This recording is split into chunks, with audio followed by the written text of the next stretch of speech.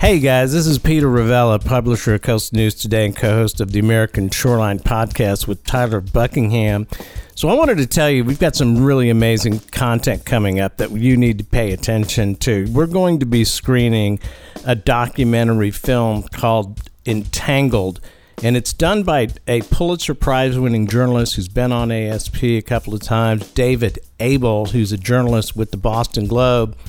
This, ladies and gentlemen, is the definitive story of the North Atlantic right whale and the lobster fishery in the Gulf of Maine in this incredibly difficult and complex coastal issue. So, this film is coming up October 22nd. You should be part of it. David Abel will be in the discussion before the film.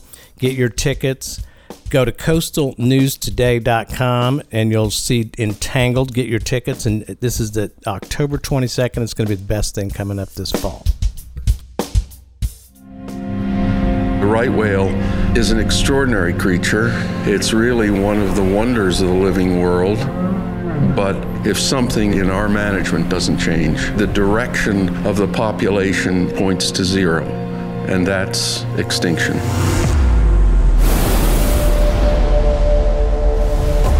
The North Atlantic right whale is considered one of the most endangered species on the planet. This will be the first large whale in modern history that would go extinct.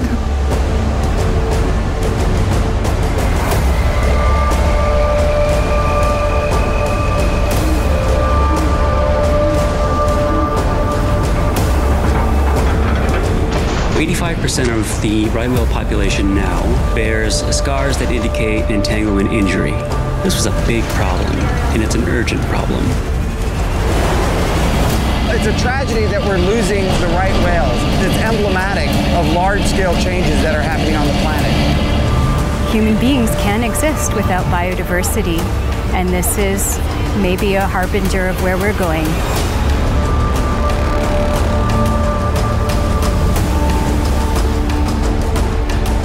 We need to put as much pressure as we can on the agency to step up and take action right now. I don't think the urgency can be overstated. Human action is killing these whales, and human action has the ability to save them. Lobstermen are stewards of the sea, and they don't want to entangle anything. I sat here and listened to environmentalist after environmentalist tell me what a murderous individual I am.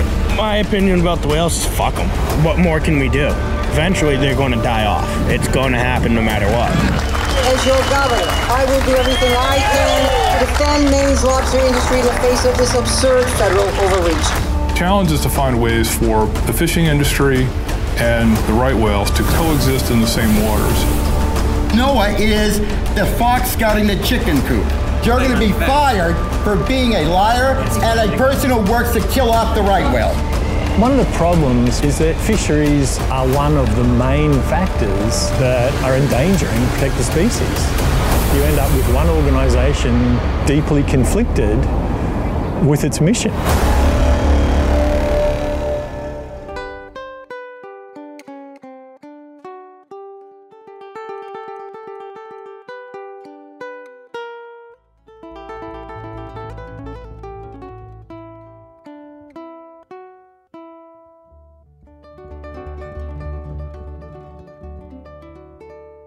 Hello, everybody, and welcome to the American Shoreline Podcast. This is Peter Ravella, co-host of the show. And this is Tyler Buckingham, the other co-host.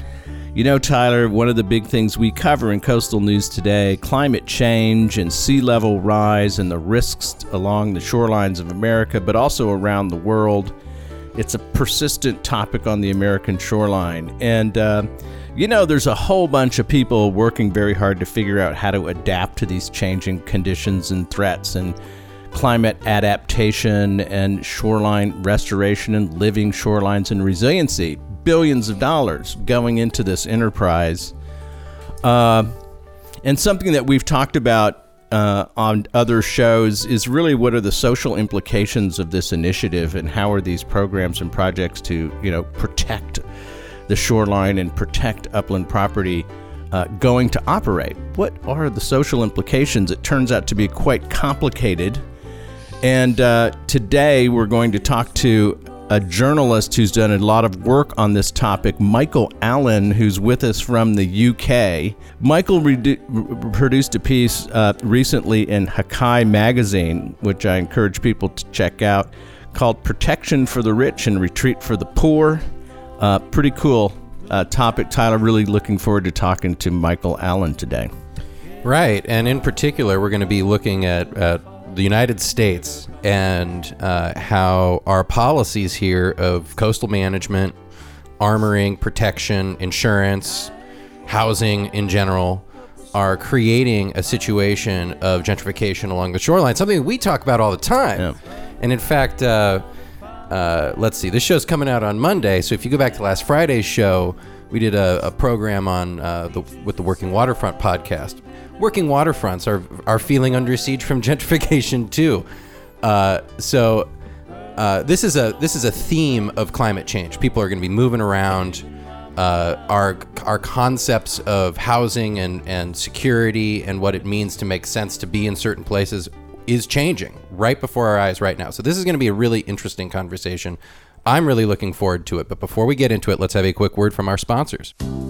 The American Shoreline Podcast Network and CoastalNewsToday.com are brought to you by LJA Engineering. With 28 offices along the Gulf Coast, the folks at LJA Engineering are at the top of the craft in the areas of coastal restoration, coastal infrastructure, rivers and channels, numerical modeling, disaster recovery, and design and construction oversight. Be sure to check out their brand new Coastal Resilience Department, headed up by ASPN's own Peter Ravella.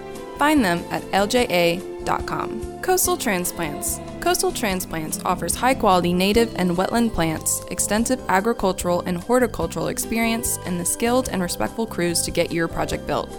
Make Coastal Transplants your one-stop solution for restoring the dune and wetland ecology of your home or barrier island. Learn more at coastaltransplants.com. Dune Science Group. Did you know that fiberglass is one of the strongest and most durable building materials in the world? That it is resistant to deterioration caused by UV light and salt water? Well, the Dune Science Group does. They offer a full slate of solutions for dune walkovers and boardwalks that are made of fiberglass and built to last. They handle your dune walkover project from beginning to end, including permitting, design, and construction of the strongest and most durable dune walkover on the market. Learn more at dunesciencegroup.com. And be sure to subscribe to the Coastal News Today Daily Blast newsletter at coastalnewstoday.com for daily updates on the events and news that shape the coastal discussion. Want to support the discussion and promote your company? We have sponsorship packages available now. Email me to learn more at chloe@coastalnewstoday.com. That's CHLOE@coastalnewstoday.com. Hope to hear from you and enjoy the show. Well, Michael Allen, thank you for joining us on the American Shoreline Podcast from the UK. Really a pleasure to have you on. So the article in Hakai, Protection for the Rich, Retreat for the Poor, sets up the dynamic and the tension in climate adaptation pretty damn clearly. Tell us about the story and what brought you to the topic and how you framed it up. Yeah, hi. Well, thanks for having me on. Really, the story came from the idea that I was noticing lots of scientific papers, particularly turning up and talking about this issue of climate gentrification and a kind of mismatch really between who does and doesn't get coastal protection and what happens when climate resilient architecture is added to cities and kind of towns, and what that does to the demographics, really, how it causes people to move around. Looking at this idea that these modifications are often appear to be done along kind of socio-economic lines. So certain groups are more likely to get coastal protection than others, while other groups are more likely to have federal buyouts of their properties and then to move elsewhere.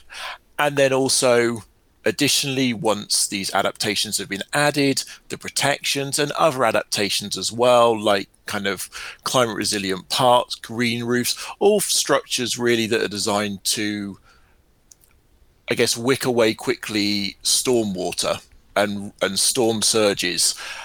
When these things get added, again, we see these changes in population dynamics. Poorer residents that used to live in these areas find that they are priced out as the areas gentrify, and then the socioeconomics of the neighborhood changes. But again, quite where these people go after this isn't really that clear. And then the third element that I briefly touched on at the end of the article is also what's happening with areas in cities which are traditionally more resilient than others, and perhaps in the past weren't seen as hugely desirable. So high areas of land in cities like Miami and New Orleans that are not on the seafront. So like I said, in the past, not a hugely desirable areas for people to live, but suddenly now everyone wants to move there because it gets them a couple meters above the sea level. Yeah, I mean, it's kind of happening everywhere. But I want to just think about kind of the timing of your piece, because it seems like, I would say certainly for the past decade, I have been aware of and been following, green roofs and improvements to the subway system so that it doesn't flood, and things like that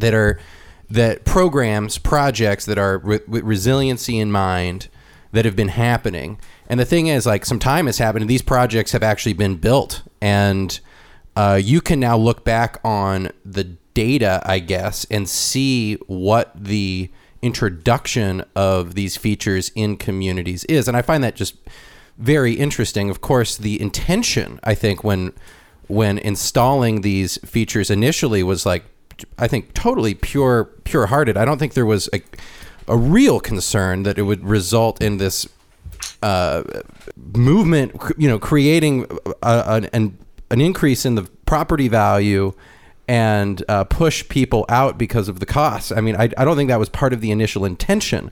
But could you talk a little bit about the timing and what, because of our current relationship with climate change as a society, kind of how this is all coming together in this moment in 2020?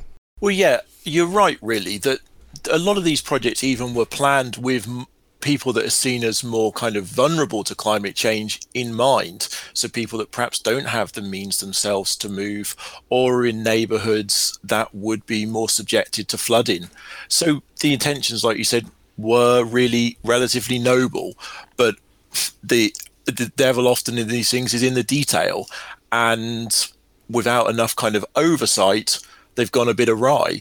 But really, I think you've really kind of explained quite well why this stuff is starting to come out now. We're becoming more and more aware of climate change and the risk of these things. So over the last decade or so, cities have started these kind of green and climate resilient infrastructure projects. And now we're reaching a point where we can start to analyze the data that is coming out of those and how well they've actually performed, and see the mistakes that have been made, and also perhaps paths going forwards for improvement to stop these issues around climate gentrification. Michael, it's one of the reasons we wanted to speak to you is because I think the assertion in the article and in the research that you cite in the article is that the attempt to adapt climate is exacerbating inequality along the shoreline, and it is breeding a new form of climate gentrification. So as we move forward around the world, not just in the United States, to contend with increased sea levels, the threat to upland property, I think it's really important that this issue of the inequality and the impact of these, as you said, well-intentioned projects is made center to the conversation. When you were doing your reporting on the topic, is there an awareness, do you think, in the communities that in trying to do the right thing, they can have some negative consequences on the demographics and the socioeconomics of their communities that are both racial and economic disparities are exacerbated here? Yeah, I mean, that's a hard question to answer. It's hard to know really whether or not the cities and the governments involved in this are aware of it or not. I mean, I would imagine that if the researchers studying this have picked up on these trends, that it would not be news to the city halls either. And I would assume that they would be aware that it's happening and hoping to kind of improve it going forwards. But there certainly seems to be data to suggest that this stuff is happening. And I guess if the right people have not seen this data or have not paid attention to it, I think obviously they need to be kind of questioned as to why they're not looking at this. But I would assume, like I said, I would assume that they do know what's going on and they are now aware of it. And I would hope that going forwards they would be changing policies to ensure that it doesn't happen in the future. I mean, I think what often seems to happen in these projects is that, like I said, they have good intentions, but they just don't. What the researchers are telling me is that there isn't really enough kind of planning in them, and the cities essentially lose control. So they set up these projects and these plans, but they are the land is sold or is controlled in different batches by different developers. And the regulation isn't there enough to control what the developers then do. And the project kind of runs away with itself and gets away from the city or the city governance. And then we have these kind of unintended consequences. It really is a climate change thing. It's a climate change regulatory arbitrage. That's the same thing that happens in fisheries, where the fish move and all of a sudden, the rules don't exist for this fish in this region because it's a new thing and exploitation can happen. Same thing can kind of happen here. I mean, the rate of change of the planet feels to me, I mean, this is my feeling, like it's really minuscule and small. It's perpetual. It's constantly happening. It's adding up to big changes. But the social changes, the expectations, I think can move really actually quite quick. And that's an aspect of this that we see with with fisheries elsewhere, and certainly in Peter, goodness, after a storm rolls through, emergency permitting. I mean, like, there are real parameters to our political system that when you put in an elected official who's expected to hold the line on a policy in the name of quite decent virtues like fairness. Can be quite easily influenced by that row of multi-million-dollar houses that are privately owned by multi-millionaires. This becomes a real issue of, I don't want to say corruption as though there's, it's illegal. It's that there's... No, they have influence and power. They have influence and power. And so to me, Michael, what immediately came, you did not say this, and I'm just going to come out and say it, ladies and gentlemen. This is I don't want to say it's the no spin zone, but it's something like that. No, we don't want to say that.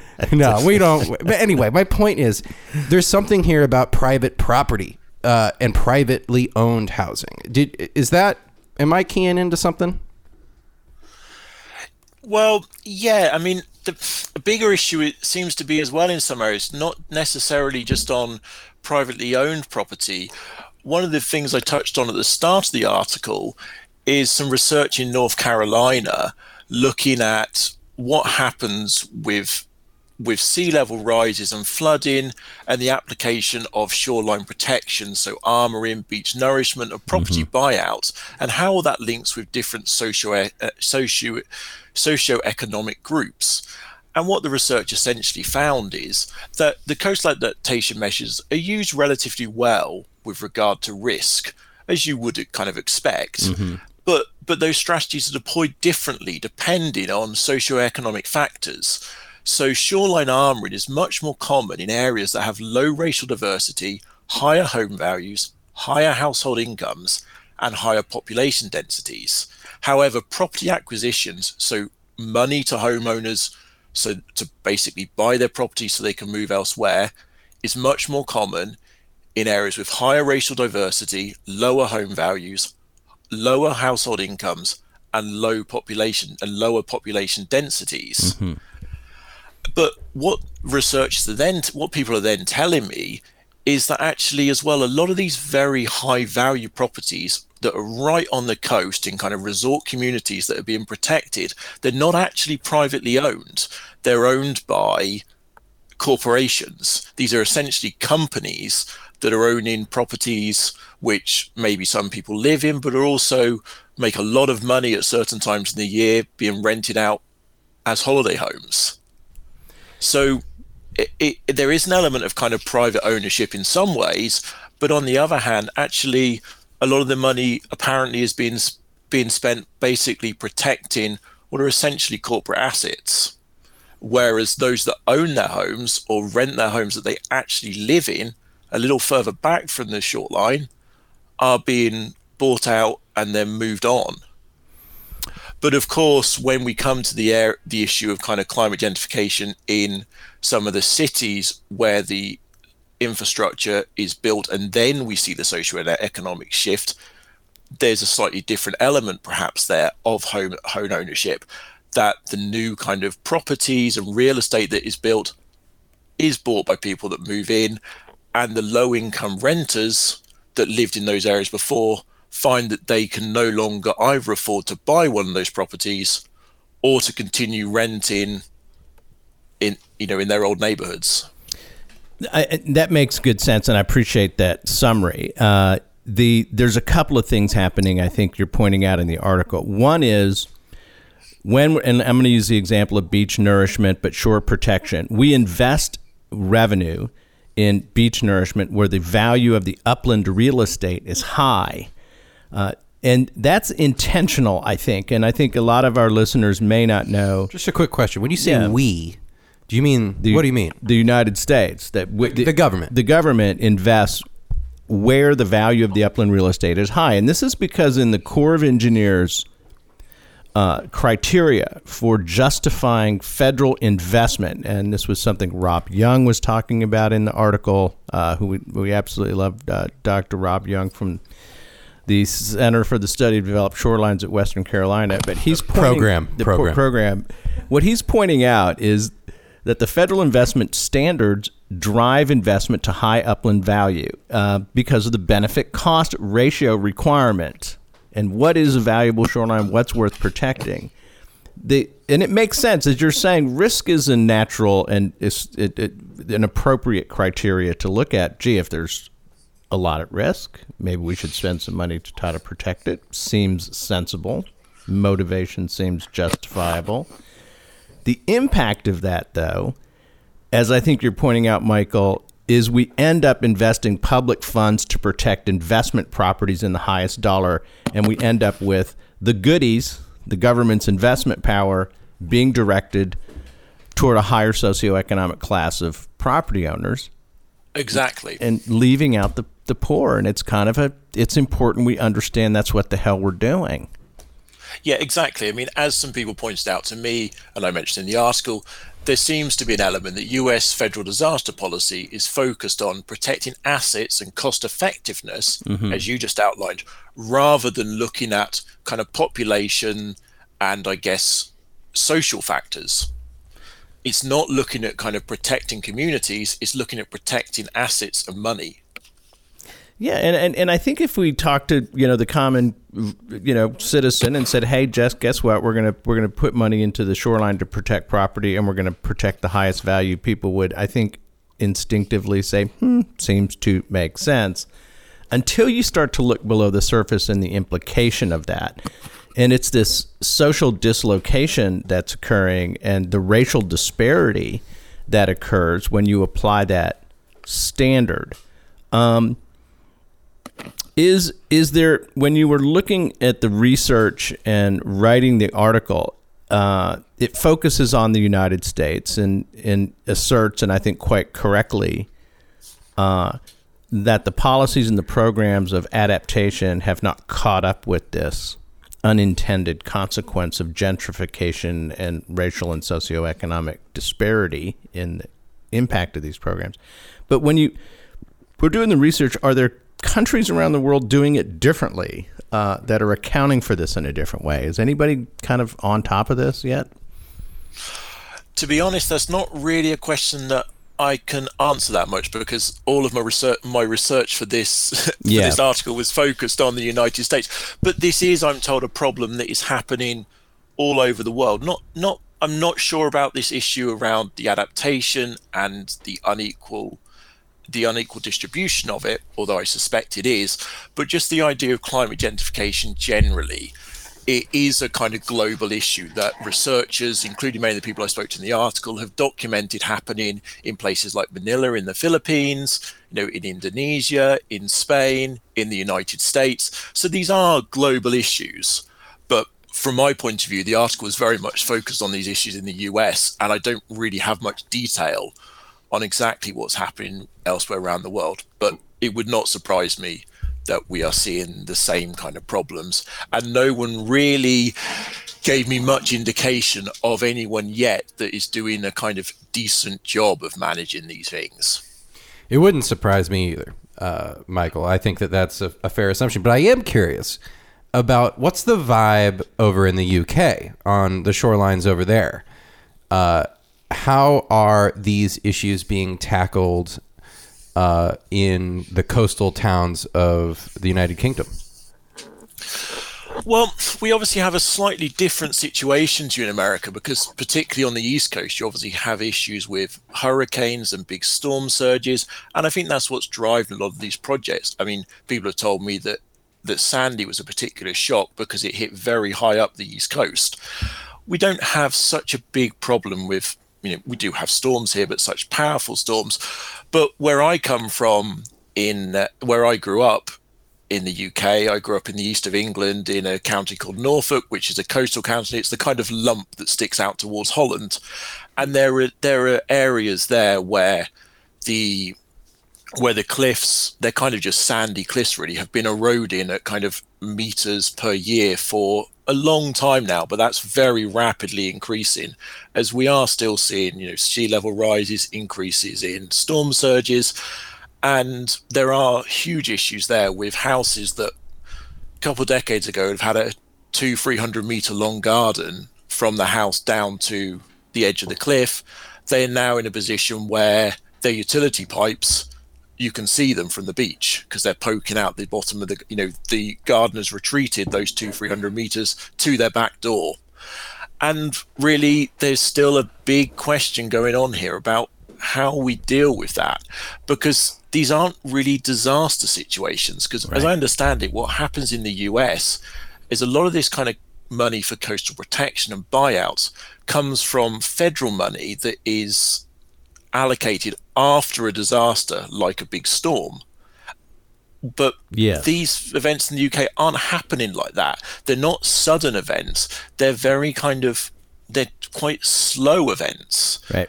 At least on these coastal regions. So there isn't really a solution. I don't really know what happens at the moment to those home owners near where I grew up on the coast. I think that at the moment they are just kind of left and their houses now have no value. There isn't really government funds or local funds that is being used to buy them out because these are seen, I guess, as long-term issues that people could see coming. So, they should have solved the problem themselves years ago. Wow. Obviously, how they do that is a different question. And it's hard to see how a homeowner would. But I think that's the general kind of attitude. But obviously, we do also have issues with massive increases in rainfall and flooding. In certain areas of the UK, we have, quite fast river flows coming down from mountains that come then through towns which are in tight river valleys. And we're seeing big issues in the recent years of very extreme levels of flooding, which is, predicted to increase. And so those are more kind of disaster type scenarios, although not coastal. But in those places, really, the expectation is that you have insurance that pays for it. But then, as I'm sure is the case in the US on the coast, we're now reaching points where those people can no longer get insurance because these floods are becoming so regular that the insurance companies just can't afford to insure them. So we're in a similar situation, really, where the kind of detail of the policy and quite what we do going forwards hasn't really been worked out. It's one of the things that I love about coastal issues is the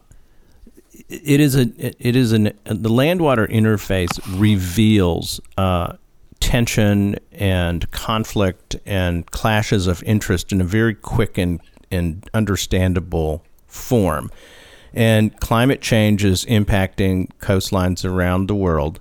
And in an effort to respond to that, investments in adaptation, living shorelines, resiliency planning, improved home building standards, all of these things which we think, that's an appropriate, it is necessary to do this, to rebuild the beaches, build the dunes, improve the marshes and wetlands like they are in Louisiana, billions of dollars worth, upgrading building standards, all good stuff. The article talks about how we are investing in richer areas, and it also has this thing that I like in the title, Retreat for the Poor. The flip side of this is, in areas that don't have sufficient value, governments are unwilling or less willing to invest major dollars because the upland value that they're trying to protect simply doesn't justify the investment. The outcome of that is poorer communities, rural areas, tend to get left out of the adaptation lottery a little bit. Retreat for the Poor. Can you talk about what your research for the article revealed about this notion of retreat and how it's applied socioeconomically? Yeah, sure. I mean, quickly though, I'd just like to make another quick point, which is that it should be made clear really that even though we're protecting rich assets on the coast, that doesn't necessarily mean that it is good value for money, and that in the long term, that is a good way to spend that money. I mean, if you look at places like North Carolina and the geography there, the idea that these properties and towns and this real estate is going to survive what is predicted to come with climate change is slightly ludicrous, really. So you're spending a lot of money protecting and armoring these kind of houses and properties that are on these islands because they're worth a lot of money, but actually the chances are in the long run those aren't going to survive, and that kind of time period probably isn't necessarily that long either. But going back to what you're asking about the retreat of the poor, what the article is suggesting really is, and the research is suggesting basically, is that, areas of high racial diversity and low home values, when there is a disaster, the money that comes in to deal with that is just used to buy these people out. They're just written a check which meets the value of their property a day or two before the disaster happened, and then they just move on. But what I found really surprising was the researchers told me there is no real policy and there's no real research on this either to see what happens to these people, where they actually go, where they actually move to. Basically, no one knows. Wow. So we don't really know. It would, at least this is what I've been told, where they move to. So we don't know if they're moving to somewhere that is safer and better protected than where they were before, or if the money they've been given actually, because the change dynamics on the coast isn't enough, so they end up moving to less well-protected areas. Right. That certainly is what seems to be happening with the climate gentrification. When the people move out of the cities where they've had these kind of climate resilient infrastructure built, and they find they can no longer afford to live in their neighborhoods because there's been a revaluing of these neighborhoods and their rents have gone up, the evidence seems to suggest that they're moving much further out of the city, and also to areas that are less secure from a climate protection point of view than where they lived previously, even before the adaptation methods. Interesting. So you end up with a questionable benefit at all. I think the example that comes to mind for me is the 9th Ward in New Orleans. After Hurricane Katrina, this was a historically black neighborhood and considered the heart and soul of the city, really, for many, where a lot of the musicians lived, the people who worked in the bars and restaurants, the service community. It was a deep history. The 9th Ward was flooded when the levees breached, and that neighborhood has not been rebuilt by the city. They simply displaced them. Many of them ended up here in Austin and Houston, but I don't think there's been a definitive study to say what happened to those who were displaced by that storm, and that was essentially a decision to retreat from the Ninth Ward within the city. Did you come across that example? I looked at New Orleans briefly in the article, but only from the point of view of what's been happening on the higher ground in New Orleans since Katrina, which is essentially that higher areas of land have become much more valuable. And because of that, they are now significantly whiter, have higher average incomes than they did prior to Hurricane Katrina. So this is probably a slightly different situation. Mm-hmm. What you're describing is people being moved out immediately after.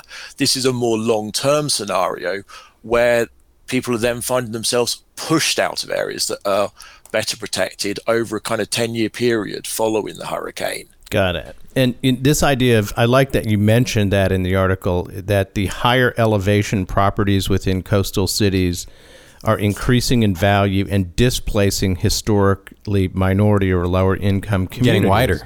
Getting wider. And the reason that makes so much sense, and there's a couple of good examples that you cite. New Orleans is one. The other one is in Miami, Little Haiti, and the displacement of the Haitian community in Miami. The highest value property in Miami is next to the water, of course. That's where the wealthy people are. If you're poorer, you lived in the inner part of the city, it turned out that Little Haiti was a higher area. But since climate change and sea level rise has affected Miami, wealthier people are buying that property in Little Haiti.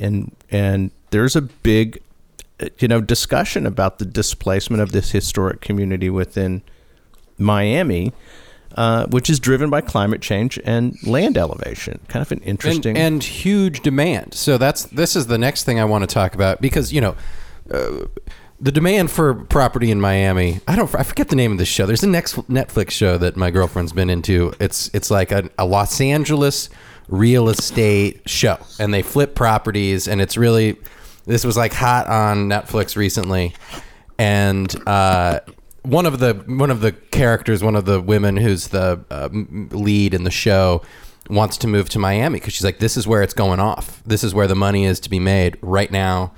And it's, of course, because of the water. And that's what I wanted to ask you, Michael, is about this changing relationship with the water. I feel as a UK resident, you have a particularly astute point of perspective on this, in that the island nation. It's an island nation, and also it's a factory nation. It's the nation that led the world in industrialization, and the coastline was a working space. It was a place of trade and commerce and factories, and it was an industrialized zone. And what I've seen of late in the conversion of the industrial waterfront to the condominium waterfront, the tourism waterfront, is that has changed the relationship with these areas from being places that could support a diverse economy with all sorts of different jobs, different types of factories. Yeah, working class people on the coast. Right, with stores to support this. So, you have a grocery store, and you have all of the stuff that accompanies a real community with real things. But when you shift to this tourism economy and you kind of monoculture the space, all of a sudden the incentives in that community become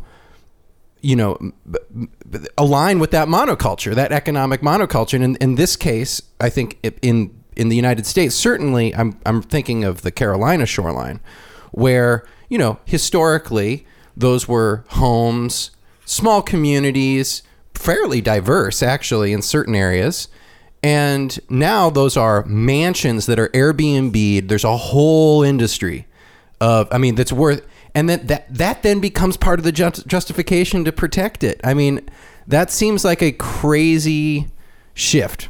Did you encounter that at all, Michael? This kind of how the tourism economy. I know this doesn't so much matter in the cities like New Orleans or Miami, but in the lesser dense parts of the coast, I feel like this tourism shift has become increasingly powerful on the coastline. That comes back to the previous point, really, the protection of these properties, which are really assets rather than homes. So these are, essentially Airbnbs, holiday lets. These are properties which are making vast amounts of money for 6 months of the year. And really, probably for the homeowners, I wonder if the value of the home is really as much of a financial consideration for them compared with the amount of money they can make during the holiday season. But clearly the problem with what we're seeing here is that for these coastal resorts to run, they need workers in the service economy. But if their towns are being cleared out, where do they come from? Right. If they're shifting kind of 10, 20 kilometers down the coast, they're not going to, or inland, they're going to stop kind of traveling out to these places. It seems slightly counterintuitive in some ways for these tourist economies to be, if the communities where their work, a lot of their kind of key workers live, are removed. Yeah, 100%. I think, and it's interesting if you've been to Palm Beach, and I did a beach project in Palm Beach, Phipps Ocean Park beach restoration project, and it was kind of stunning to go to Palm Beach County, where you had this this is where Mar-a-Lago is, but this ultra wealthy waterfront, extremely expensive, tens of millions of dollar properties, very, very high end, in a community that had a fairly robust tourism economy. The working class people in the county lived far from the water, and struggled to afford to live in that county where the cost of living was driven by the very wealthy sector of the population. And I think this dynamic is made worse. The problem of access to property is exacerbated by climate change adaptation policies, or can be. And that's really, Michael, what I think is important about the work that you did in the article and pulling this together is we have to think about the socioeconomic implications of our response to climate change. Doing the right thing, adapting, investing in shore protection, upgrading standards, changes the community. And I like the notion that you pointed out that when you implement shore protection projects, you can increase the value of property and displace people simply from the economic change in the community, the gentrification of the community. Do you think, I don't know, what did you make of having done the research and looked into the issue? Are you an optimist about our capacity to handle climate change in a fair and equitable way, or do you think like we're missing this entirely, or what do you think is going to happen here? That's a very good question, really. I mean, because these aren't just issues necessarily also of climate resilience. Climate gentrification also comes about as well in efforts to mitigate from climate change. So the building of better public transport, more cycle lanes, things like that are also driving this. So it's kind of covering the whole spectrum of things that we are doing to reduce our emissions, right through to things that we are doing to protect ourselves from the effects of climate change. I mean, the essential problem is, I guess, that in some ways these neighborhoods are being improved by what's being done. Right. And then there isn't enough regulation really to ensure that they then remain places where everyone can live. They become very desirable areas, and people get pushed out. And what's interesting is that one of the researchers told me that I spoke to was that one place where you see a lot of places where you see a lot of green gentrification or climate gentrification tend to be places which have a very kind of intensive branding, so that it's part of their kind of identity. They're known internationally as these kind of livable green cities. They really kind of push the idea that they are green and livable, that they're very healthy, climate-friendly cities. So they're kind of driving this desirability to live there. And that, again, then drives up the cost of living there. So I'm not sure about my levels of optimism on this, really, because unfortunately cities and governance has always been very bad at managing things like affordable housing, rent controls. I mean, it's a bit more of a thing in Europe, but as I understand it, the idea of rent control in the US is pretty much would get you branded a communist, wouldn't it? Yeah, I think so, except in very few towns. And the notion of protecting neighborhoods from the infiltration of the poor and the undesirable is an explicit position in the presidential election these days. Well, and I lived in a rent-controlled place in San Francisco. Did you? Yeah, and of course I was a subletter because the person that held the lease could make. I mean, her livelihood was just subletting the rooms, and she crammed a lot of people. We had 10 people in a 4-bedroom place, 1 bathroom, $1,000 a month. So she turned it into an Airbnb essentially. Yeah. I mean, it was long term. No, long term, right? But she turned it into an investment property. She was able to afford to live in San Francisco because of, she had a very low rent situation, and she could sublease the spare rooms in her place at market rate, which was, so much more than what she owed each month in rent that it was, it was a great situation for her, right? But no, Michael, I completely agree with you that governments have clearly not entirely figured this out yet, and the politics of it are really, really tough because so many people rely on rental income. So many people, our relationship with housing in this country is it's constant battle. It's a constant, and it's changing all the time. I mean, the notion of the little house in the suburbs where you go, that's not your typical beach situation. No. I mean, mind you, in a city like New Orleans, you do have real neighborhoods. That city is actually, but typically when you're talking about a beach community, a coastal community, the gentrification that we have seen, Peter, many guests on this very show, have talked about, boy, when I was a kid, we'd go out and it was a shack out on the beach, and it was cheap and affordable, and there were no shoes, no rules. It's changed. It's changed. It is expensive, big business now. Well, I'll tell you, one of the things that you've pointed out about the high cost of these projects and the capacity of the communities to pay being a factor. Recently, this week, this was in Coastal News Today, the Army Corps of Engineers in North Carolina, right, in the town of North Topsail Beach and Surf City are on a single barrier island. The Corps has proposed a massive beach restoration project. I want to say it's 13 miles long, but don't quote me on that. The cost of the project is estimated at $267 million. And the town of Surfside, which I had, disclosure, worked with on their financing strategy years ago, is equipped and got their money in the bank and ready to partner with the Corps.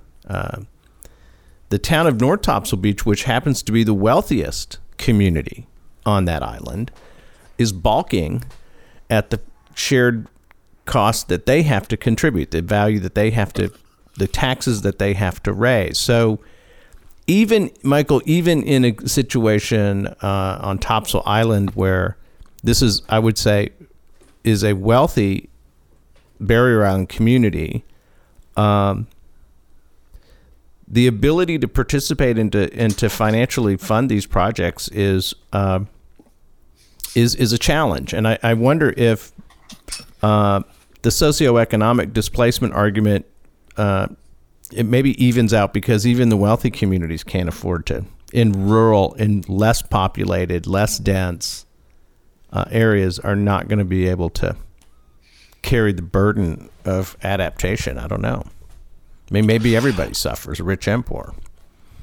Well, that's an interesting point, really. I mean, the question around a lot of this comes down to who pays, basically. Mm-hmm. I mean, a lot of the problem, I think I mentioned earlier, in the US seems to be that there's no planning really for a lot of these coastal adaptation methods, like, the sea walls and things like that.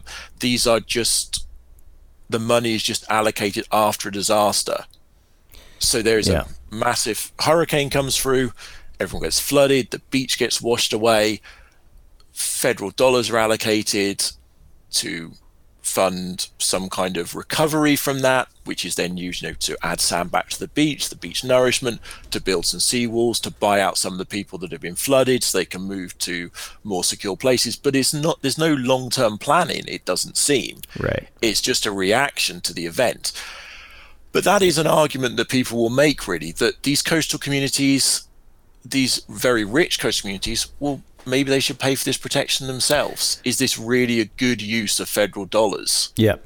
And whilst they might balk at the whilst they might not be happy with the cost, I think many people would argue that cost actually is a tiny percentage of what those communities make every year from the tourism industry. Yeah, I think you're quite right. Yeah. Is a tiny proportion really of their income. And that if they were to pay for these measures themselves because they want to stay on the shoreline, which many people would argue is unsustainable in the long run, like I said, these barrier islands in North Carolina, realistically, are they going to survive? Right. Are they going to be able to, hold house in for decades to come with increasing storm surges, rising sea levels, more powerful hurricanes? I think most people would say that's unlikely. So really, if they want to stay there for the foreseeable future and make money off it whilst they can, I think there's a good argument that they should perhaps pay for that themselves, because it probably isn't a good spend of government money protecting houses which aren't going to last. And if they paid for it themselves, there would be then more federal money left over to support those people that don't have the financial resources to move to more valuable, better protected land. Don't have the financial resources to put themselves in risk's way. I mean, I realize that's actually not true, because what we learned in this discussion is that disproportionately the poor are in harm's way, and the rich are not only equipped to deal with it themselves, but also get the subsidy from the federal government, which seems to be a flaw in the system, Peter. I've fair to say it seems to me to be not the way to do it. Well, it is not. And I think that's a fair criticism, is that the political influence of the wealthier communities affects federal spending. It's a flat truth. That's absolutely true. The thing that you pointed out, Michael, that I'm interested in is the fact that it's not hyperbole to say that there is no comprehensive federal coastal strategy when it comes to these issues. And Tyler, I'll say, in our interview with Joan Pope, who worked at the Corps of Engineers as a senior researcher on coastal policy for 30 years, pointed that out in her interview with us. She said, it's just amazing to me that there was never a comprehensive, and still isn't, shoreline management strategy for the United States of America. And Howard Marlowe, who's the host of the Waterlog podcast, a D.C. Show here, has talked on his shows frequently about the absence of a comprehensive federal strategy, and that we're driven by post-storm spending. The disaster supplemental spending that Congress has approved in the last, 5 years is well in excess of hundreds of billions of dollars. And I think you're right, Michael, to say that the flow of those revenues out of the federal government and onto the coast of America is distorted by political influence. And I have a hot take. Surprise and surprise, the wealthy people know how to direct revenues to them. I've got a hot take. So, right. Michael, I don't know if you follow. Do you follow NBA basketball? Kind of doubt it, but I do not. Well, this might be. I don't think there's a. There might be an equivalent over there across the pond, but just bear with me. So, here in the United States, we have the National Basketball Association, and they have a way of balancing out the playing field. So, during a regular season, the top teams make the playoffs. And then the lower seed teams get draft picks. So, and based on probability, there's a whole lottery system, but we won't get into that. But the point is, they try to balance it out so that if your team is terrible, hey, there's always hope for next year. You might get a great young new prospect and off to the races, right? Well, it's kind of like that. This is what I've been seeing with a lot of these hurricanes. So there's this thing in basketball called tanking, where you deliberately lose. You're like, well, I'm a middling team. We might make the playoffs, but we're really not that good. Let's just try to lose all our games and be one of the worst teams in the league so that we can get a strong draft pick for next year and turn that into a brighter future. And it seems to me that some of these hurricane zone states have been tanking. They've been deliberately trying to lose. They've been deliberately, just because they know that there's going to be that federal appropriation coming their way. There's going to be that new draft pick racking coming up the damages to collect more money. Yeah, and I mean, this to me is a problem, because if you're not tanking, if you are really trying to win, be competitive, in the case of climate change, this is about like investing your own tax dollars in resiliency, in trying to solve these social problems that, Michael, you wrote about so well. You know, those earnest attempts are being... You get penalized. Yeah, it seems like maybe we could really use a better, if this was the NBA, I would need Adam Silver, the commissioner of the NBA, to come and make some rule adjustments. You know, we need some new rules, I think. That's my hot take. Yeah, I mean, you're right, really. Why would you band together as a community and pay for this stuff yourself when you know that when the next hurricane comes through, the government's going to send millions of dollars your way to pay for it for you? Yeah, it's an interesting it creates an interesting incentive. And I will say that, having worked with local communities to finance shore protection projects in North Carolina, pretty extensively working with small towns, getting that federal investment is absolutely the brass ring. That's what everybody wants. The 50-year federal commitment, where the federal government and the Army Corps of Engineers pay 65% of the project cost. So for North Topsail Beach, the project I was mentioning, $267 million estimate, the federal government is on the hook for 65% of that, leaving 35%, which is split 50-50 between the state and the local community. So the state picks up 17.5. So of the $267 million, the local communities on the island are slated to pick up about 17.5%. So which is a substantial amount of money for these small towns. Topsail Beach, North Topsail Beach has a population still heavily subsidized. Heavily subsidized. But if they don't, this is what they're trying to get, is this federal investment. But I'm a big believer, Michael, in what you were saying. The communities that benefit directly from these federal investments have to be part of the financial paying system. They have to contribute, and in a meaningful way. No more tanking. No more tanking, because it takes away that incentive to sit back and not react and wait for the federal money to rain down from heaven, which we can't. I don't like tanking. Tanking. It's a flopping. I like my government the way I like my basketball. Competitive, get out there and really try to win. That's what I want to see. Yeah, I think it comes back to what I was saying earlier, really, though, as well. Of course, you're pointing out that there's a large amount of money at play here that these communities are expected to put forwards. But the question that really needs to be asked is, how much money are these communities making every year off of these coastal properties? How much tax dollars are they paying? What does that money actually represent to them in a percentage term of their kind of annual incomes from these properties?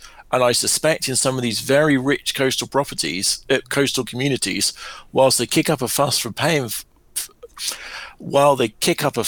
about paying for it, you will probably find that it is really a tiny proportion of their actual income. They can handle it. Yeah, I think agree. you're right about that. They can handle it, yeah. Yeah, and the occupancy taxes revenues for those communities are significant. The property tax values are high.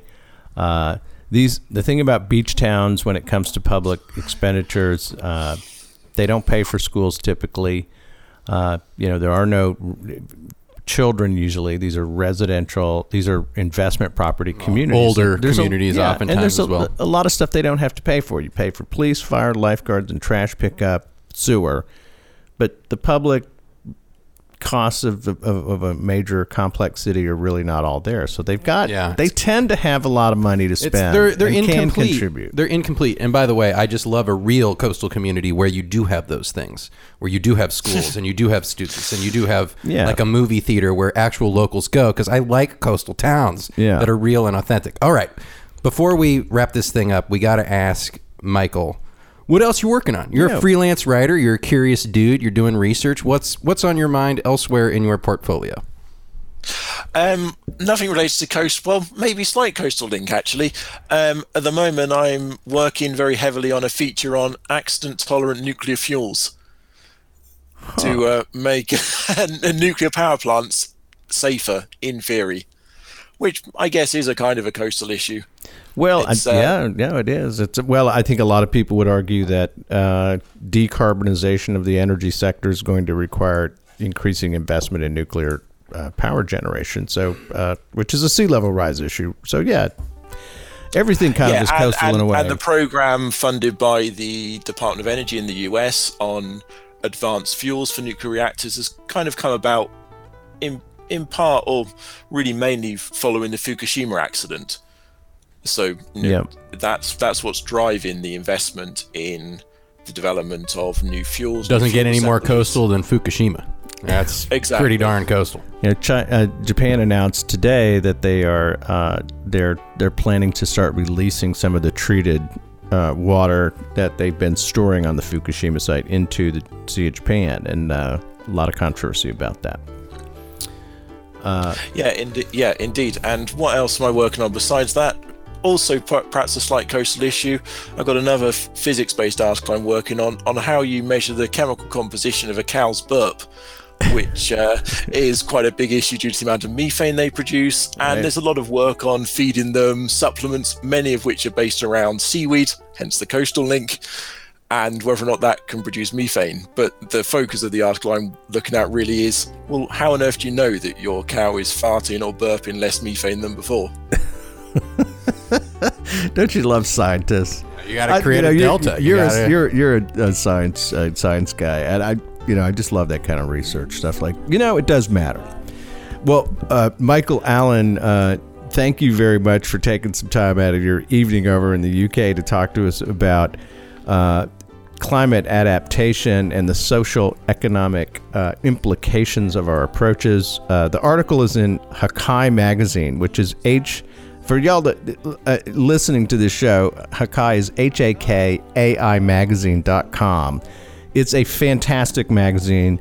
I am a big fan of it. Super quality writing, beautiful photography, always relevant. It's one of my favorite publications.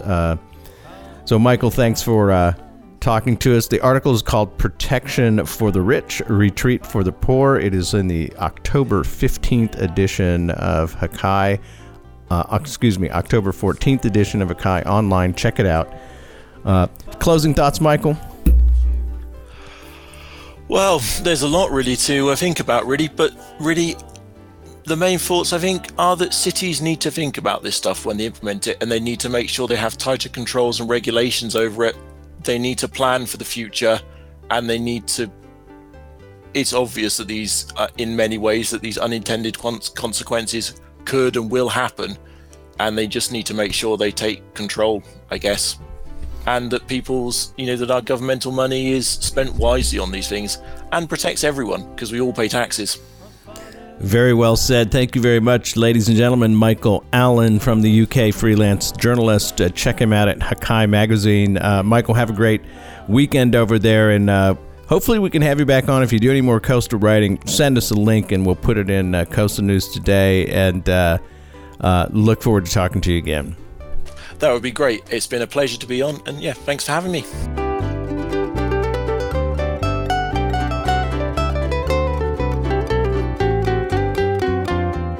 The beaches is sad to build